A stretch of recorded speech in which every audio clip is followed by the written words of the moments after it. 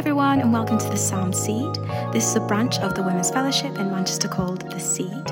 We aim to uproot lies and plant the truth through conversation. We have a sister fellowship in London. You can find out more information about this on www.lovelimitless.com. So let's begin. But the thing is, when we get to the pearly gates, if we get to the pearly gates, I will get to the pearly gates. Amen. These riches and these things that we acquired, they won't go back.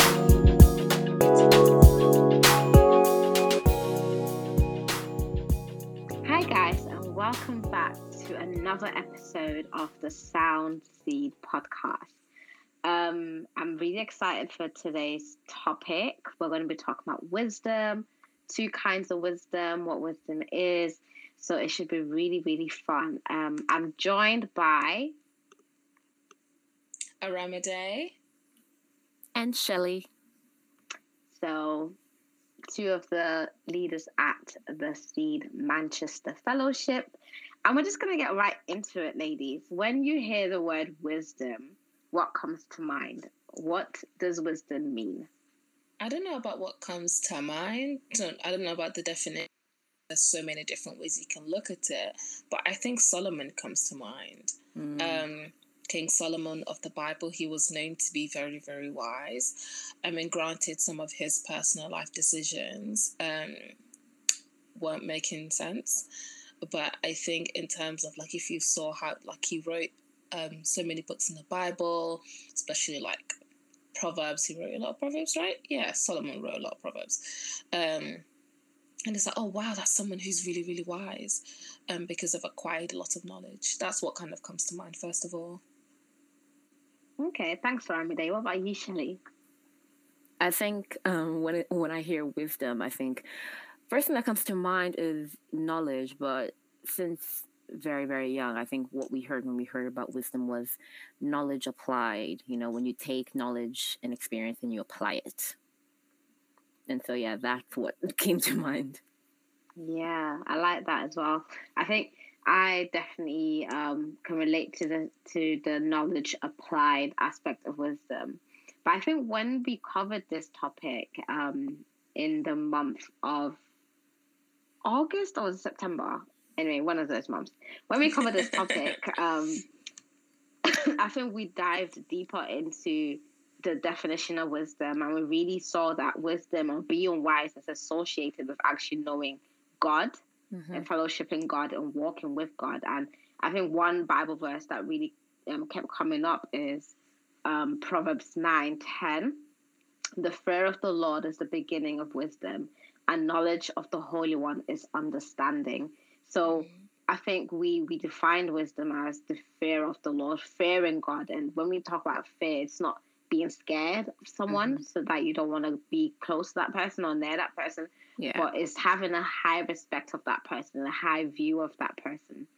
So I think we learned or uncovered that wisdom actually is associated with knowing God and following God and adhering to his commands and living life how he proposes or how he knows to be best. And then that then led us to exploring the two kinds of wisdom, because then we came across in Proverbs 9 again, the wise woman who invites people into her house to learn about God, and the foolish woman who just talks nonsense and says whatever she wants. And it's just kind of leading people into her home to kind of mislead them and to kind of take them off the track of God, and lead them into away from God, I guess, into the narrow path, taking them off the narrow path onto the wide path. So what are the two kinds of wisdom that you have seen in this world? What have you seen? What have you experienced that makes you think, oh, people of this world will call this wise, but as a Christian, I know this to be foolish? To kind of go back to what you were saying about Lady Folly and Lady Wisdom, how it kind of describes them in the book of Proverbs is they're both in the marketplace and they're both saying something. So they're both getting people's attention. And sometimes when we think about the things of the world, as Christians, we think it's seedy, it's like small, it's niche, it's somewhere in the corner hiding to grab you. But actually, those things are out loud and they're proud. But what Lady kind of distinct in the Bible, because Lady Wisdom is saying, be corrected, listen, and it's telling you that actually that you don't know everything, but Lady Folly is there to entice you with cheap truths. And if you kind of look at it in the context of the world, when you think about someone who's wise, you think about someone who just knows a lot of things, so they can answer questions, they can speak in an articulate way, they've stumbled upon a craft that earns lots of money, and so we'll say that they are wise in that craft. They've written lots of books, so we'll say that they're learned people. And that's all well and good, but when we talk about, like you said, Faith, wisdom is the fear of the Lord. A lot of times the worldly wisdom that we see is missing that key factor. Mm-hmm. And that's what differentiates someone who is perishing and someone who is saved. And if you're like, if the gospel is in front of you and the gospel is enough to save you, and you're not saying yes to it and you're not accepting it, that's foolishness, because the truth, the bread of life is literally in front of you. What can save you is literally in front of you. But because you're so wise in your own eyes that you don't even recognize the need for the gospel, that is ultimate foolishness. And I think when you start to see things in that way of actually the fear, the reverence, the acknowledgement of God as who he truly is, we'll start to realize that a lot of the wise people that we see around us, it sounds mad, but it's essentially hell fodder, like fodder for the enemy, like just people who are lost, and we'll start to put less emphasis on how wise they are and actually how much danger they're in, but they don't even realize that they need a savior. What do you think, Shells? Yeah, I completely agree. I think, with the two kinds of wisdom, when you look at earthly wisdom and godly wisdom, the main fact is the fact that earthly wisdom is lacking God. Like, there's no God to be found.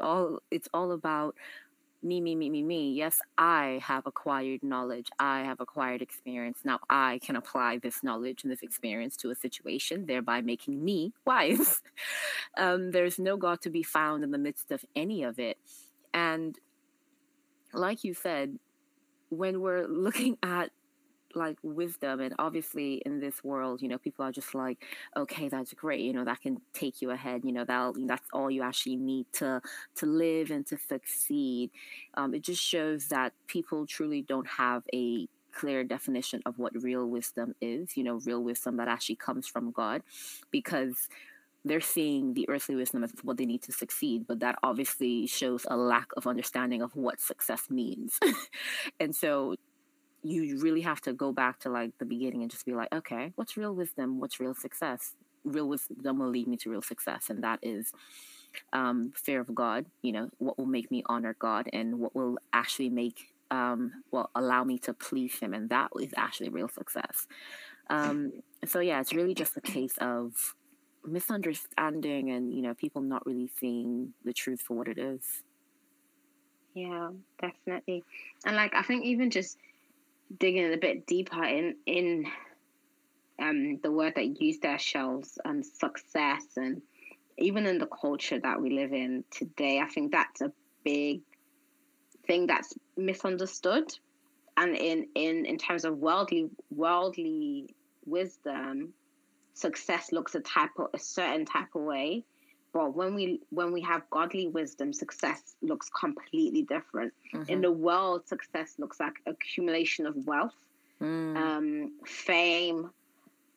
Success looks like having multiple streams of income.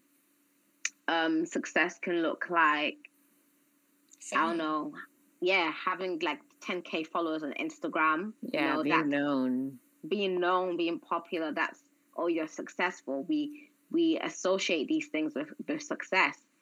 Whereas in godly wisdom, success has nothing to do with what you've accumulated. Mm-hmm. Success has to do, or success would have to do with you walking in your capacity, in the capacity that God has called you to walk in. Yeah. That is what being successful is. Am I doing the will of God? Am I doing what God wants me to do? Am I doing what God has assigned me to do? Am I working on the things, and am I attending to the areas in life that God has assigned me to attend to? So how do we, I guess, what would we say that, what advice would we give people in navigating that space? Because yes, accumulating wealth in itself is not a bad thing. Gaining followers on Instagram is not a bad thing. But how do we navigate this space where the world is telling us to do one thing, but God is telling us to do something else? Yeah, I think as Christians, and I'm speaking specifically to the Christians, because I think if you don't understand the gospel and you don't understand who the person of Jesus is, a lot of what we're saying is foolishness. Mm-hmm. It actually even says it in the Bible, just bringing up the scripture.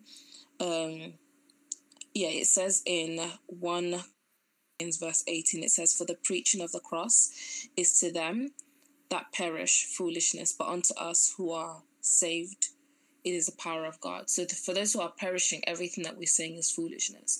But then the Bible also then goes on to say that do not store up for yourselves treasures on earth where moths and vermin destroy and where thieves break in and steal. And I think when you realize that we're only on this earth for a moment, we came into this earth with one body. We did not come with gold chains around our necks or with Instagram followers, watching our every move. And we're going to leave this earth that same way. And so as Christians, there's nothing wrong with you having a platform, but when Christ is not at the center of it, just know that all these things that you're accumulating, they will perish. If you're a Christian, the difference is you might use your platform to inform others of Christ so that they may be saved. Mm-hmm. And that's how God kind of sees things, right? Because now souls will not enter the kingdom, right? They could enter it through you allowing God to work through you, right? And then also in the Bible, it says in Matthew 16, verse 26, it says, what do you benefit if you gain the whole world but lose your soul? Is anything worth more than the soul? And I think in everything that we do, in whichever way we're acquiring wealth, whichever way we're acquiring wisdom, if your soul is not saved, that should be what you're most concerned about. And I think especially in a world where, the things of God is what's despised. Being a Christian isn't being cool. Saying, having self-control isn't cool. Tithing apparently isn't cool. And all of these things, you need to realize that your soul is literally what you're giving away. But when you say yes to the world and you say no to God, you're actually handing the world your soul, your heart, and everything that you believe in and everything that you treasure. I've completely forgotten the question that you asked, Faith, and I feel like I've gone on a tangent. But I think when the times when we choose. When we choose the world over, worldly wisdom without God, like we don't choose God and we choose the world, we are saying that whatever this thing is on this earth is worth more than God, is bigger than God. And apparently we know better, so we know we can decide for ourselves. But the thing is, when we get to the pearly gates, if we get to the pearly gates, I will get to the pearly gates. Amen. These riches and these things have you acquired, they won't buy you a ticket into heaven, because you would have left them to rust and perish and for someone else to take over. Yeah, definitely. And no, you definitely answered the question. The question was, what's the question?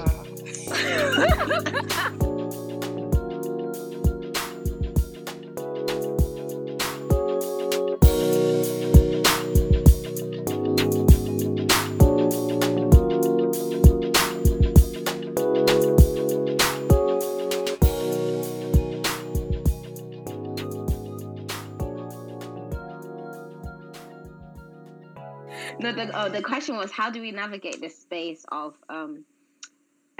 what the world tells us is wise and what God tells us is wise? So you did answer the question, and I think it takes me back to one of the Psalms that we read Psalm 73, where the psalmist asked Asaph. Yeah, Asaph. Okay. Yeah, he the whole psalm. Well, he starts off the psalm by saying, "God, evil people have wealth, they have this, they have that, they're prospering, you know, and I'm here suffering. I'm in pain. I'm, you know, trying to do what's right, but I'm not gaining what I want to gain." And I think near the end of the psalm, I believe verses 27. Let me just double check that just to make sure. If you listen to this podcast to let you know that we can sometimes paraphrase. Yeah, we paraphrase, but so from verse 24, I'll read. "You guide me with your counsel. Afterward, you will take me into your glory." So this is the part that really strikes me all the time. "Whom have I in heaven but you? And on earth I have nothing that I desire besides you. My flesh and my heart may fail, but God is the strength of my heart, my portion forever." So he went through it saying, you know, people have money, people have food, people have all of this stuff, and they don't know you and they don't love you.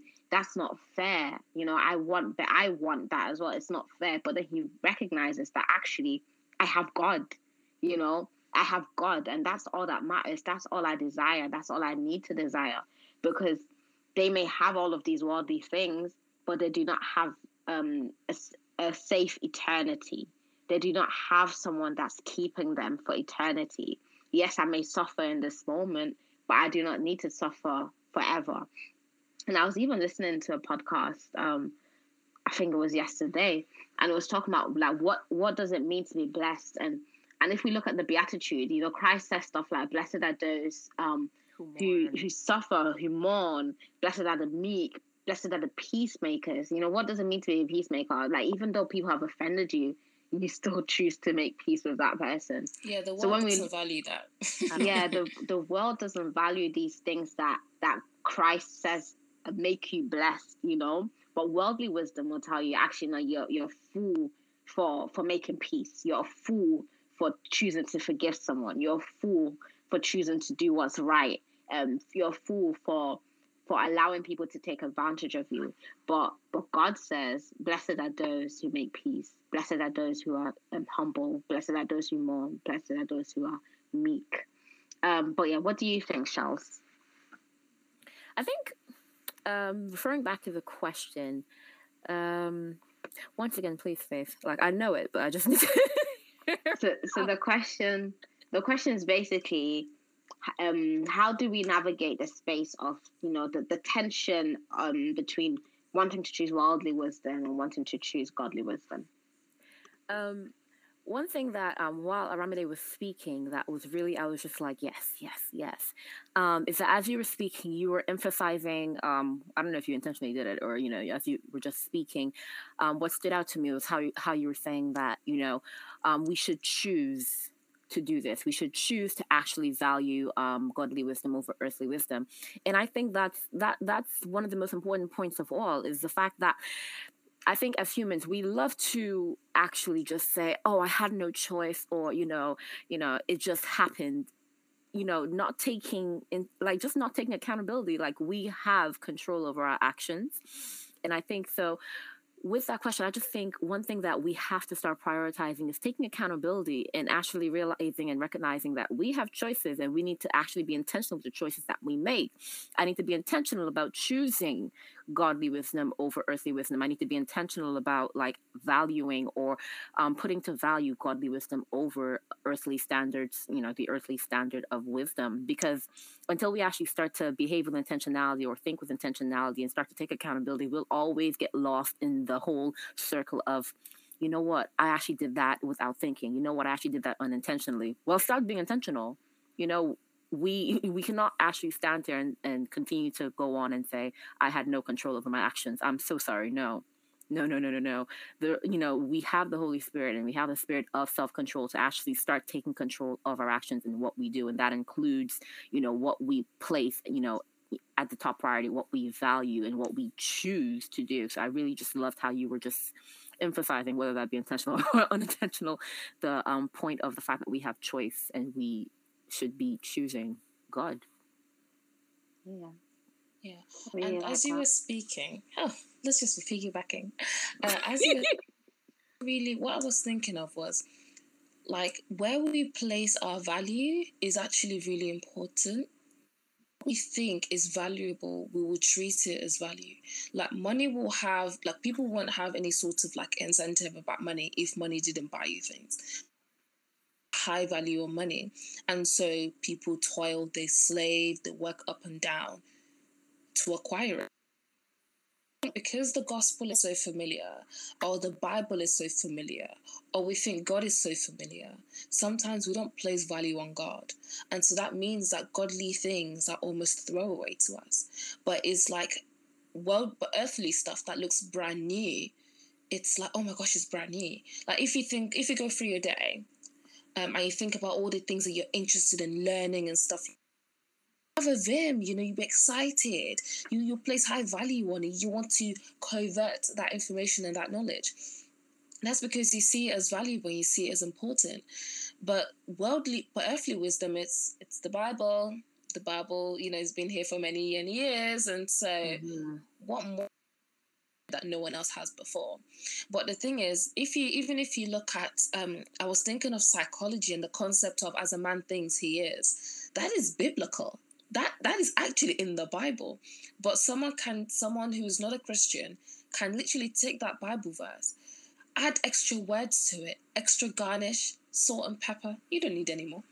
They can garnish it and they can put it in a hardback book with a name and some sort of review on the back of it. And you purchase it and you chew it up. And it doesn't even have to be someone who's in the world. It could even be a pastor or like an author who's a Christian. And we'll take in that knowledge and like, where did they get it from? But we have that same information at the tips of our fingers. If you have the Bible app, if you have a physical Bible, it's literally in there. But because someone else has taken it, someone else has digested it, we somehow taking that information, you're like, oh, this is so brand new. Like, there's actually nothing new on this earth. Literally, it says it in the Bible. There is nothing new under the sun. Anything that you are acquiring, someone has acquired it before. Anything you are learning, someone has learnt it before. But I think we just take the Bible for granted, and we take God for granted. And that's why we possess these earthly things that perish, or we convert these things that come from human mouths, when actually the Bible, as old and as I believe the Bible is the most common book, like popular book in the world.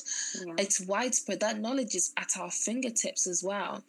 But because we see it as so familiar, we struggle to put the respect it deserves on top of it. And that's how some of us get sucked in, and we chase after the things of the world. And we don't even know what the Bible is saying about us or how God intends to provide for us. But that was just on my mind. Yeah, that's so good.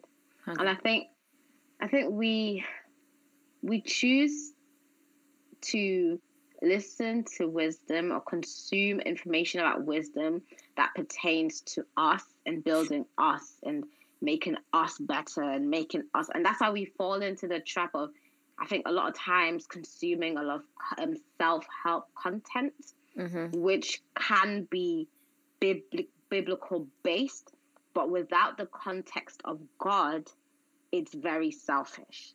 When we take the things of God out of the context of God, they can become perverted and they can become misused and misunderstood very easily. And I think that's what happens a lot of times with self-help culture.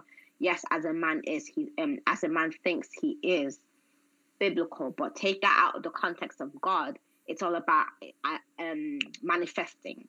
It's all about thinking.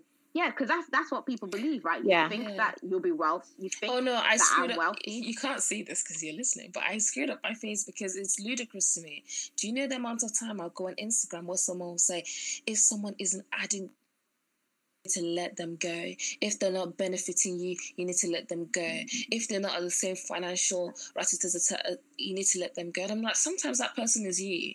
Sometimes you're not adding to your friends, and well, how would you feel if they just decided because you're not in this particular tax bracket, you need to go?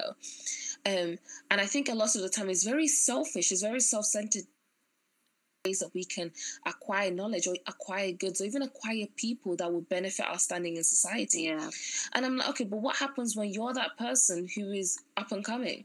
What's that person who's not matured? What if you are that person who's maybe the slightly toxic one in your friendship and you need people around you to correct you and actually show you healthy relationships? But imagine if your mindset is, I'm going to cut everyone off because they're not serving me. Do you know how to serve others? Have you acquired the goods to support others when you're asking for others to do the same? It's innately selfish. Yeah. You and you and you some more, but you can't save yourself. And I think that is worldly wisdom. It's all about me. Yeah. And I think that's how you can discern between the two. And I just want to read James 3 verse 17 that speaks again to how even being wise is not about you, but it's about even the way you treat others. And it says, but wisdom that comes from heaven is first of all pure, then peace-loving, considerate, submissive, full of mercy and good fruit, impartial, sincere. Verse 18, peacemakers who sow in peace reap a harvest of righteousness. Again, it's not about, how can I accumulate X, Y, and Z? And if you are accumulating anything, you should be accumulating peace. You should be accumulating purity. You know, the fruit of being sincere, being impartial, being merciful, being submissive. These are the things that we should be pursuing in our pursuit of wisdom. But as we come to an end, what is one piece of advice you would give someone that's just, I guess, not exploring, but learning more about wisdom, what that looks like, what that looks like practically as a Christian? And helping them to not fall into worldly wisdom, but follow godly wisdom. I would tell them to take self out of the equation. Worldly wisdom is all about self. Take self out of the equation and place God there, and you will find yourself actually walking towards real wisdom. Thanks, Charles. And I think about just your heart posture is so important. And I feel like heart posture is a Christianese word, but it's a very important word that a lot of us don't have. In terms of when you are in pursuit of anything, even the things of God, because sometimes that can be used to puff up yourself or pride yourself. You need to think about, who am I doing this for? Is it so that God may be glorified or that I may be glorified? If you are in pursuit of wisdom because you feel like because you want to just know more so you can share and you can, be more, I guess, speak better if that's something you struggle with, or just know a lot more things so that you can reach wider communities where that is valued, for instance. And there's nothing wrong with that. If you are acquiring goods and money so that you may better benefit the kingdom, there's nothing wrong with that. But I think the purpose and who sent you, like who sent you, not in a clapback way, but like, whose message are you pushing forwards, right? So if you're a messenger, whose message are you traveling with, right, to share to the world? And I think your heart posture is so important, because if your heart posture is, I want to do this so that a particular group of people will acknowledge me and they will think I'm smart, or you're acquiring wisdom to, because you're insecure about thinking you're unwise or something, that's something you need to check. Yeah. Even if you're a Christian. So I think the heart behind it, you always ask yourself the heart behind this. And I think that will save you a lot of like toing and froing and the hard thinking. If you can ask yourself genuinely, who am I doing this for? Is it for myself, or is it so that God may be glorified? Amen. Amen. Yeah, thanks, ladies. And I guess I would just say, read your Bible, pray every day. Pray every day. Pray every day. But literally, the Bible is there, and there are so many verses, even just like James 3 that we just read, that talk about wisdom, that outline what godly wisdom looks like. So read it as a manual. Okay, this is what godly wisdom, these are the instructions on how to be wise, and follow that and apply that to your life every single day. But thank you so much for joining us, ladies and gentlemen. If there are any men listening, we don't mind. But thank you so much for joining us. We really, really hope you enjoyed this episode. I definitely did. And I even learned, just from going over the verses again and just from what some of the ladies have shared. But yeah, thank you and goodbye. Bye.